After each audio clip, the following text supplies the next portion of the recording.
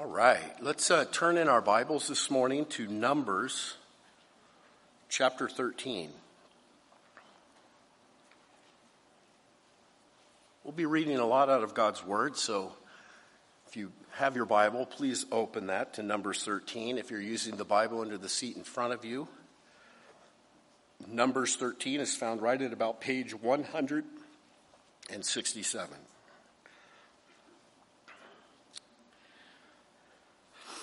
We're coming to another extremely sad moment in the history of Israel again. They make a terrible mistake in this chapter and they suffer a lot. And it's important to study this because it's still possible for us to make a similar mistake. And we don't want to do that. So let's pray. Father, we ask your blessing upon your word. I thank you that your word tells the whole story. It gives the good and the bad. It tells of the victories of your people and the defeats. Thank you for not sugarcoating truth. And I pray that we'd be those that would learn from the mistakes so that we wouldn't repeat them.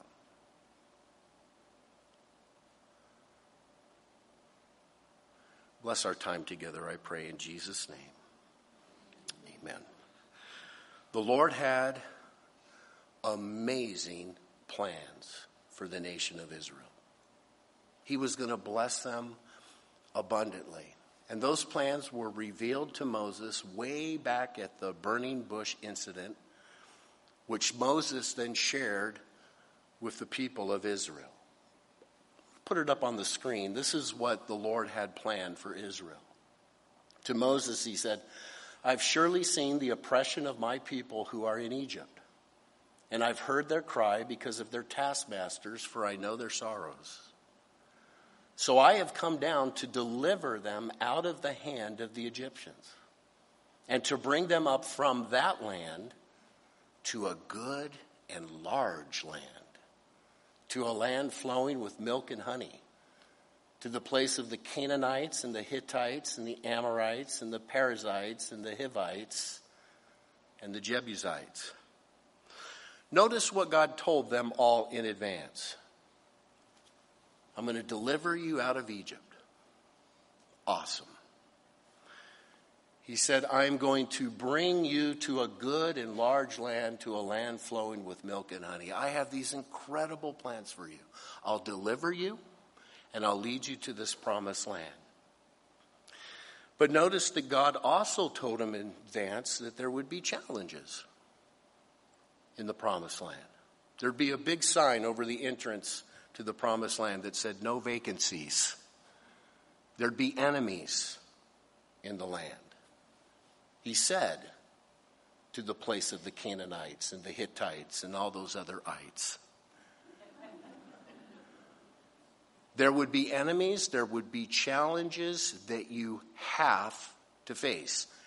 Everyone knew all of this in advance. So here in Numbers chapter 13, the nation of Israel is at the border of the promised land. They're getting ready to go in. But everything goes south. 12 spies are chosen out of all Israel, 1 spy for each of the 12 tribes. They're going to be sent into the promised land on a reconnaissance mission.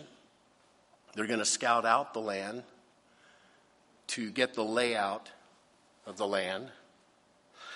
They're given their mission in verse 17 of Numbers chapter 13. It says, Then Moses sent them to spy out the land of Canaan and said to them, Go up this way into the south and go up to the mountains and see what the land is like, whether the people who dwell in it are strong or weak, few or many, whether the land they dwell in is good or bad, whether the cities they inhabit are like camps or strongholds, whether the land is rich or poor, or whether there are forests there or not. Be of good courage, and bring some of the fruit of the land. So go scout out the land. You 12 spies go out, go from north to south, go all through the land, check out the layout of the land. Tell us about the fruitfulness of the land. If possible, bring some samples back with you. Scout out the inhabitants of the land. Are there many? Are there few? Are they weak? Are they strong? Look out the cities. Are they simple towns and villages, or are they fortified cities? Now, I get it. It's prudent to send spies out to scout a land that you're about to go into. But think about it. They would only be confirming what God already told them. God already told them the land was going to be fruitful. God already told them that there would be ites in the land. They knew that all in advance. So this was confirmation. You know, sometimes you can be so prudent that you get in trouble. They could have just waited for the Lord to direct them. So the spies went out and they accomplished the mission. Look at verse 21. So they went up and spied out the land from the wilderness of Zin as far as Rehob near the entrance of Hamath. They went up through the south and came to Hebron. Ahiman, Sheshai, and Talmai, the descendants of Anak, were there. Verse 23, then they came to the valley of Eshcol, and they cut down a branch with one cluster of grapes. They carried it between two of them on a pole. They also brought some of the pomegranates and the figs. So they go out and they spend 40 days scouting out the land, and they confirm it's a great land. The fruit is incredible. One cluster of grapes takes 2 men to carry on a pole. Pomegranates, all of these awesome things. And then they also did notice that there were enemies in the land. And specifically, they noticed the sons of Anak, the Anakim. These were giants. These were giants like the giant named Goliath. Huge man, 9 feet tall. Giant, tough characters in the land. Now, it's one thing to be told that there's enemies in the land, but to see them with your own eyes. So after the 40 days, the spies return. The congregation is all excited. Everyone's gathered. There's going to be a great report. And they get the good news first. Verse 26, now they departed and came back to Moses and Aaron and all the congregation of the children of Israel in the wilderness of Paran at Kadesh. They brought back word to them and to all the congregation and showed them the fruit of the land. Then they told him and said, we went to the land where you sent us. It truly flows with milk and honey, and this is its fruit. So the good news first, it's an awesome land. We saw it. The fruit's amazing. God was right. It flows with milk and honey. Look at these grapes. And everyone in the congregation probably went, yeah, we love grapes. Awesome. This is going to be great. And then the bad news. Nevertheless, the people who dwell in the land are strong. The cities are fortified and very large. Moreover, we saw the descendants of Anak there. The Amalekites dwell in the land of the south, the Hittites, the Jebusites, the Amorites dwell in the mountains. The Canaanites dwell by the sea and along the banks of the Jordan. We saw big guys. We saw a big army. We didn't see little towns and unwalled villages. We saw large fortified cities. At this point, the congregation erupted in fear. It became an absolute ruckus. They're trembling, crying out in fear. Verse 30, then Caleb quieted the people before Moses and said, "Let us go up at once and take possession, for we are well able to overcome it." Now, I love Caleb. He's one of the 12 spies. Man, this guy is so awesome. Everyone's freaking out, and he says, "No, we can take them. Let's go. God's given us this land. Let's move forward."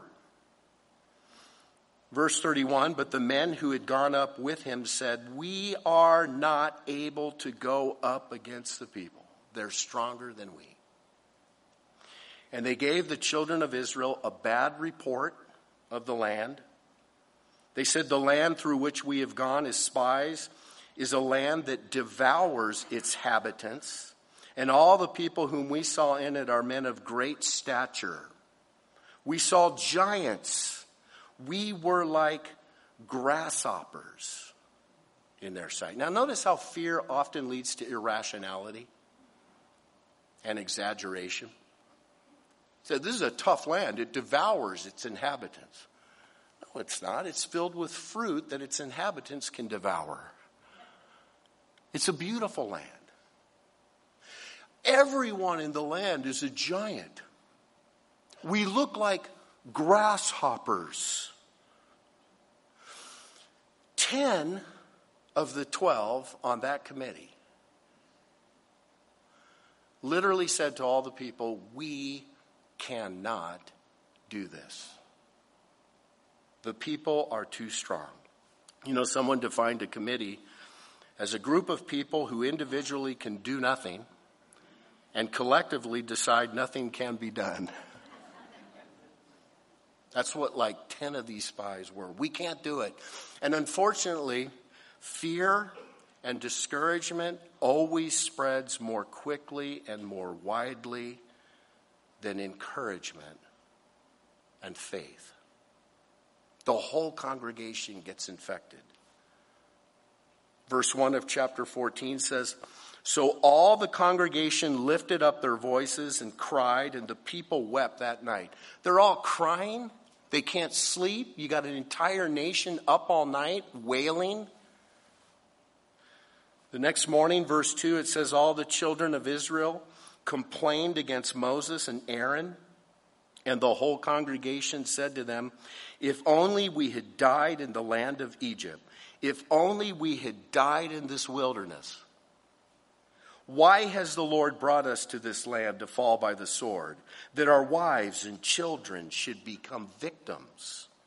Would it not be better for us to return to Egypt?' So they said to one another, 'Let us select a leader and return to Egypt.'" Unbelievable. Notice some of the things they said. They said there in verse 2, "If only we had died in the wilderness." In other words, it would be better for us to die in the wilderness than to die attempting to take the promised land that God gave us. They said, "Our children are going to be victims. Our wives and children will be killed along with us. We want a new leader. Fire Moses. We want a different leader who will make us turn around on our merry way and go back to Egypt." Verse 5 says, "Moses and Aaron fell on their faces before the assembly of the congregation of the children of Israel," just beside themselves. Verse 6, "But Joshua the son of Nun and Caleb the son of Jephunneh, who were among those who spied out the land, tore their clothes, and they spoke to all the congregation of the children of Israel, saying, 'The land we passed through to spy out is an exceedingly good land. If the Lord delights in us, then he will bring us into this land and give it to us, a land which flows with milk and honey.' Don't rebel against the Lord," they cry out. "Don't fear the people of the land. They are our bread. Their protection has departed from them, and the Lord is with us. Do not fear them. Don't rebel. Don't listen to the words of discouragement." And all the congregation said, to stone them with stones. Kill them. There's 4 men out of a nation of 2 million plus who would go. Moses, Aaron, Joshua, and Caleb. The rest of the people are picking up their stones, ready to kill them. And that's when the end of verse 10 happens. The glory of the Lord appeared in the tabernacle of meeting before all the children of Israel. Now just picture that scene in your mind. God's been there the whole time. He's heard everything that's been said. He's seen it all. But at this moment, his glory appears right there in the tabernacle of meeting. And the Lord is not happy. And the Lord essentially will say to that first generation, oh, you don't want the promised land. Then you won't go into the promised land. Skip ahead to verse 26, chapter 14. The Lord spoke to Moses and Aaron, saying, how long shall I bear with this evil congregation who complain against me? I've heard the complaints which the children of Israel make against me. Say to them, as I live, says the Lord, just as you have spoken in my hearing, I will do to you. The carcasses of you who have complained against me shall fall in this wilderness. All of you who were numbered according to your entire number from 20 years old and above, except for Caleb the son of Jephunneh and Josiah the son of Nun, you shall by no means enter the land which I swore I would make you dwell in. So you said it would be better to die in the wilderness than to go into the promised land. Okay, you'll die in the wilderness. Every person age 20 and up of the first generation that comes out of the land of Egypt would die in the wilderness. Verse 31, the Lord goes on, your little ones, whom you said would be victims, I'll bring them in. And they shall know the land which you have despised. But as for you, your carcasses shall fall in this wilderness. You were so worried about your kids and that they'd die through it. Well, guess what? Your kids are going to go in, but you won't. Verse 33, and your sons shall be shepherds in the wilderness for 40 years and bear the brunt of your infidelity until your carcasses are consumed in the wilderness. According to the number of the days in which you spied out the land, 40 days, for each day you shall bear your guilt 1 year, namely 40 years. And you shall know my rejection. I, the Lord, have spoken this. I will surely do this to this evil congregation who are gathered together against me. 40 days you went in and you spied and you come back with this bad report. You'll be punished 1 year for each day. 40 years. 40 years.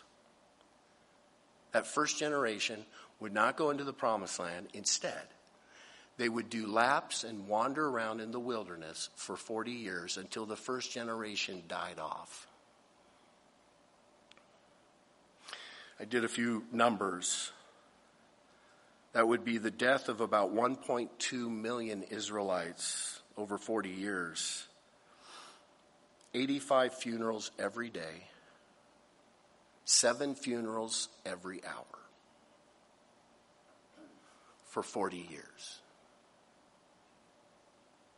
Wandering around in the wilderness until they would die. Man, you talk about missing God's best. Missing the promised land. Refusing it. This is what they got. A terrible moment in the history of Israel. Now, listen carefully. This experience in Israel's history is symbolic of the Christian experience. Christian salvation is redemption. You know, before you come to Christ, you're a slave to Satan, sin, and death. You give your life to Jesus and you're redeemed. You become a child in the family of God. You're redeemed out of Egypt. You're saved. The Lord brings you out. And as Christians, we are on our way to the promised land. But understand something. The promised land, contrary to some of the old hymns, does not represent heaven. Though we're all going to go to heaven. But in the promised land in the Old Testament, there's lots of fights and war that take place. There's no fights in heaven. The promised land represents the victorious Christian life that God wants you to live. It represents receiving and enjoying God's best for you today, right now in this life. As a Christian, you've been saved, you've been redeemed, and God wants you to live a glorious life. A life that is fruitful, a life that is effective, a life that is free from addictions and besetting sins, a life that is characterized by healthy, vibrant relationships in marriage, parenting, friendships, a life that knows what true priority is, a life that knows what to avoid and what to pursue. That's what God has for you. Big plans. Ephesians chapter 2 verse 10 says, "We, Christian, are his workmanship created in Christ Jesus for good works, which God prepared beforehand that we should walk in them." Do you realize if you know Christ, there is a whole life of good works, a purpose for you to live that God has for you? Jesus in John chapter 10 said, "I've come that they may have life and that they may have it more" what? Abundantly. Do you understand? Christianity is not just you get saved and that's it. Christianity is following the Lord Jesus Christ into the promised land here. Achieving maximum fruitfulness. Experiencing his joy and his peace. That's what the Lord has for you. Now listen, promised land living is not without great challenges. There are obstacles to it. There are giants. There are ites. There are all sorts of things that you will face as a Christian. There are things that you'll have to battle: persecution, attacks of the enemy, trials and tribulations. You will always struggle with your old sinful nature. There are big-time battles. But the Bible promises that you can overcome all of that, and live that victorious Christian life that God has for you. The problem is, many, many Christians forfeit all of that. They get saved and they wander for 40 years. They don't enter into everything that God has for them. Charles Spurgeon said, "Most Christians concerning the river of experience are only up to the ankles. Some others have waited until the stream is up to the knees. A few find it chest deep, and only a few, oh how few, find it to be a river to swim in, the bottom of which they cannot touch." I would ask you, is your experience of the Christian life ankle deep? Is it knee deep? Is it chest deep? Or have you dove in? Are you and your family experiencing God's best? There are keys that come out of this story to promised land living that I want to mention. And the first key would be this: keep God in the equation for your life, no matter what you face. Keep God at the forefront. If God is at the forefront of your thinking in every situation that you face, you're going to have faith, not fear. I want you to think about this for just a moment. All 12 spies went on the same trip, did they not? They all say the same stuff. They all saw the same fruit. They saw the same giants. They all saw the same cities that were fortified. They saw it all. But 2 groups came to opposite conclusions. 10 spies said, nope, can't do it. 2 spies said, let's go. Why such different conclusions? 10 spies left God out of the equation. They saw all of the giants and all of the challenges, and they said, we can't face this by ourselves. We're so weak. 2 spies kept God in the equation. We have God with us. God's given us this land. Let's go. 10 people saw big people and a little God. Joshua and Caleb saw big people and a much bigger God. My brother and sister in Christ, that will be the difference in your life as to whether you wander around or live in the promised land. How big is God? And is he in your equation? Everyone who does great things for the Lord, everyone who receives everything that they should get from the Lord in this life, are the people that have a big view of God and a big faith in him. Think of David. Remember David? Little shepherd boy. He's tasked to bring lunch to his older brothers on the front lines. He arrives on the scene and there's this big, ugly giant named Goliath who comes out every morning to challenge the bravest warriors of the Israelite army. And there they terrify, there they cower in fear. Little shepherd boy David, he walks up, who is this uncircumcised Philistine? Defying the armies of the living God. How dare they defy the armies of the living God? And little shepherd boy David, who couldn't wear the armor, it was too big for him, goes to a stream, picks out 5 stones, and takes out Goliath. By the way, why 5 stones? Because we find out later that Goliath had 4 brothers. David was going after all of them.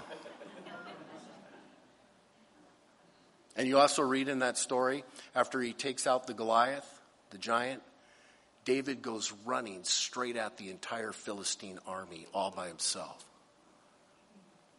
Finally, all of the brave soldiers join him. How big's your God?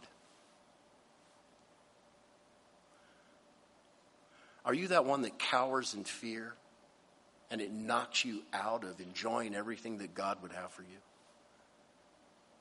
You know, just do something for me. Just picture in your mind the greatest fear you might have. Maybe it's an issue that you're going through right now. Maybe it's a financial problem, a relationship problem, a besetting sin. Maybe it's an addiction. Maybe you're paralyzed because you have fear of somebody, something, some circumstance. God is way bigger. Way bigger. Always keep God in the equation. Always. Now here's another key. Always believe and obey God's word. Always. Always. God's word to them was very plain. I showed it to you on the screen when we began, right? God told them ahead of time, I'm getting you out of Egypt and I'm taking you into the promised land and there's going to be a bunch of enemies in there. Don't worry, I'm giving you the land. They didn't believe it and they certainly didn't obey it. And because of that unbelief, It cost them the promised land. Listen carefully. God's word gives us all the information that we need to know to live in the promised land, to live that victorious Christian life. All of the commands, all of it. Believe every command and obey it. You know, the Bible gives us incredible commands on how to have a wonderful marriage relationship, how to date, who to date, friendships, how to do your business, how to live life, how to be an incredible Christian witness. All of that is there. Believe it. Obey it. Even the tough commands. You know, sometimes we're commanded things that seem to go against conventional wisdom. The world might laugh at it. Jesus said, if anyone desires to come after me, let him deny himself and take up his cross daily and follow me. Whoever desires to save his life will lose it, but whoever loses his life for my sake will save it. Jesus said, look, you want happiness? You want to find life? Give your life away.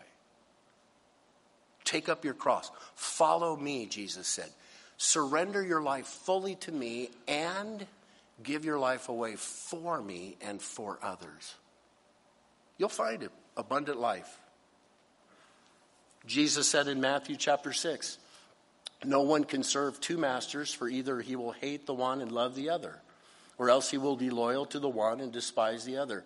You cannot serve God and mammon. Mammon is a god for money.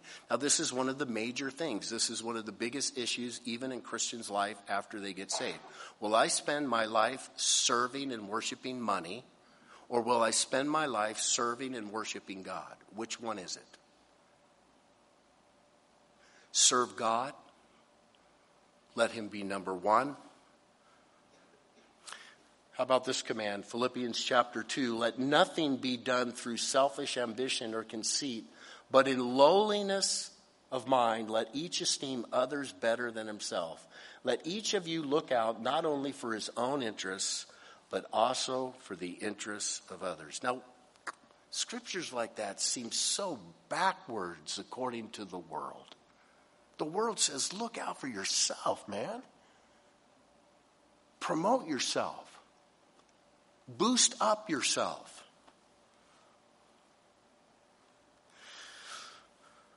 The Lord says, forget about yourself. Bless others. Be a servant to others. All of that can seem so strange. But I promise you, if you believe God's word and obey it, you'll live in the promised land. You know, following God's command, and I like to think of it this way. It's like living in God's bubble of blessing. God has a bubble of blessing. And you know what defines the bubble? All these different commands that we find in Scripture. And you know where all the blessings flow? In the bubble. Now, those blessings are always flowing in the bubble. They never stop flowing. But you can get outside the bubble. And then the blessings don't flow in your life. Stay in the bubble. Believe what God has said and do it. And then there would be another key to promised living. And this is so important. Surround yourselves with victorious believers. Surround yourselves with people who love God and are going to follow God. You know, there's going to be a majority crowd in your life always, that tries to influence you the other way. There will always be voices.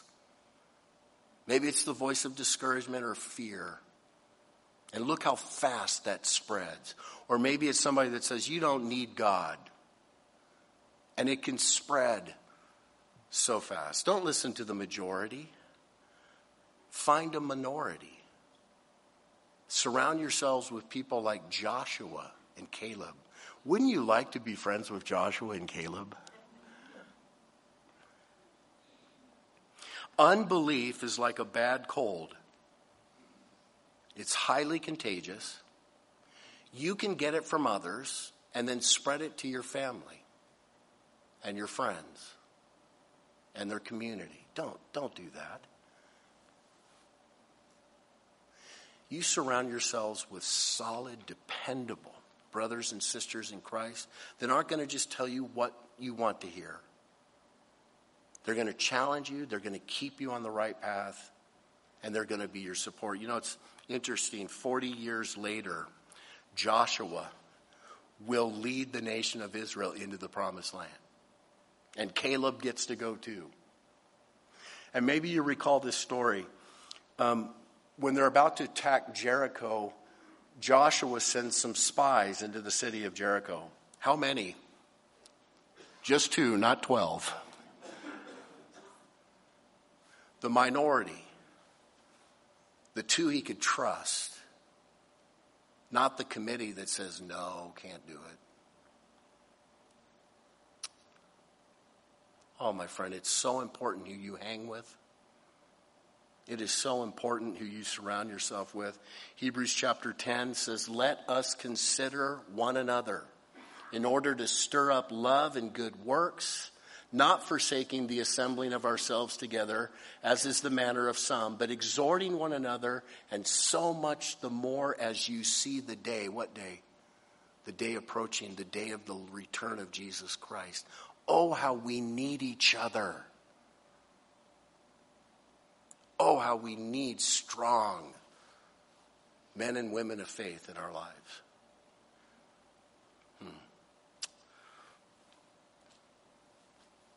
Keep God in the equation. Believe and obey God's word. Surround yourself with victorious believers. And there's something else I would like to add since we are going into this Thanksgiving weekend, this Thanksgiving week. Stay thankful. You read it in the passage. You know, the nation of Israel was known for grumbling and complaining against Moses and Aaron, and they're even complaining against God. Why are we out here? Why? Listen, this Thursday is a day to give thanks intentionally. That doesn't mean you complain the rest of the year. As a Christian, you should intentionally give thanks every day, for God is good to you. And you protect your heart from getting bitter and thinking, oh, God has slighted me in some way. Or listen, you have eternal life. You have been redeemed. You have his presence with you. And you can experience his joy and peace now and forevermore. A spirit of thanksgiving also leads to promised land living. My brother, my sister in Christ, I would ask you just to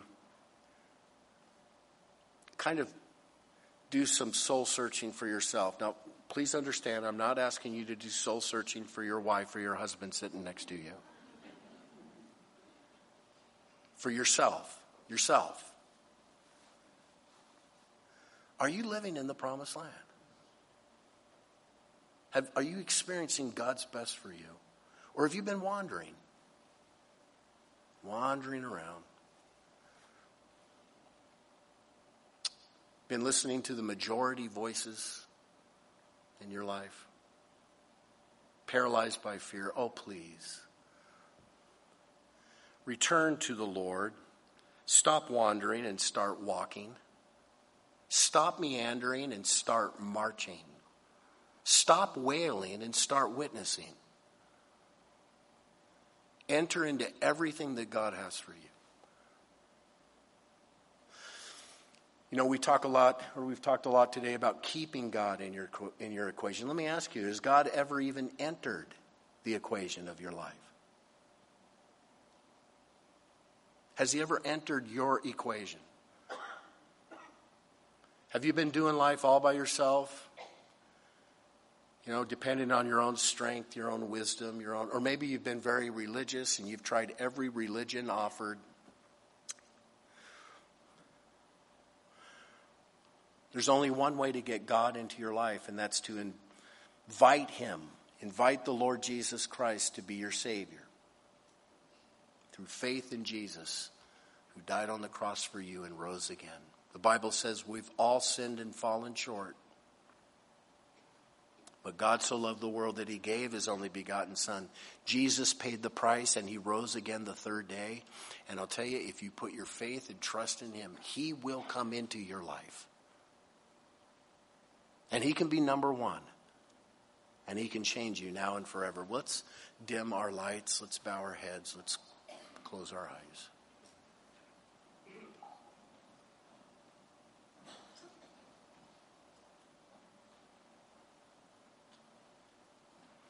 Lord, over and over again in your word, we see time and time and time again your promise of good things for your people. You promise the best.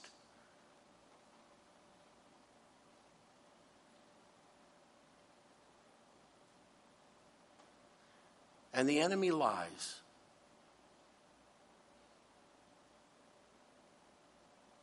The enemy whispers in our ear, oh, you don't need that.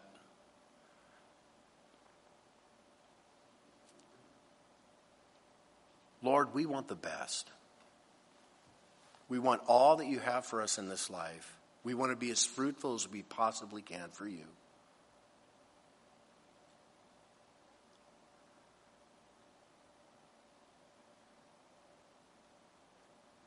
Maybe you're that Christian here this morning and you have been wandering for many, many years. Come back to him. Renew your commitment to him.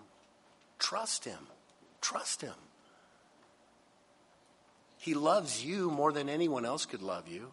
He's got the biggest plan for you, more than anybody else could get for you. Trust him. Resurrender your life to him.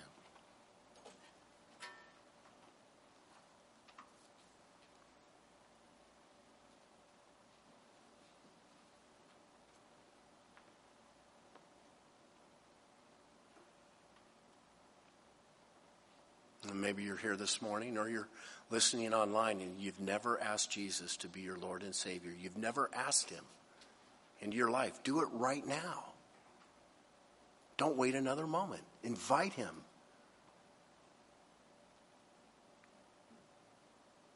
You must put your faith and trust in him. And I'll lead you in just a real simple prayer. Just cry out to the Lord. Say, Lord, thank you for dying on the cross for my sins.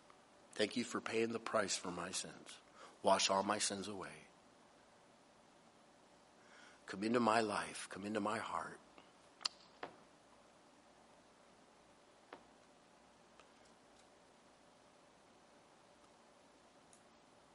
Be my Lord, be my Savior. Lead me into your promised land.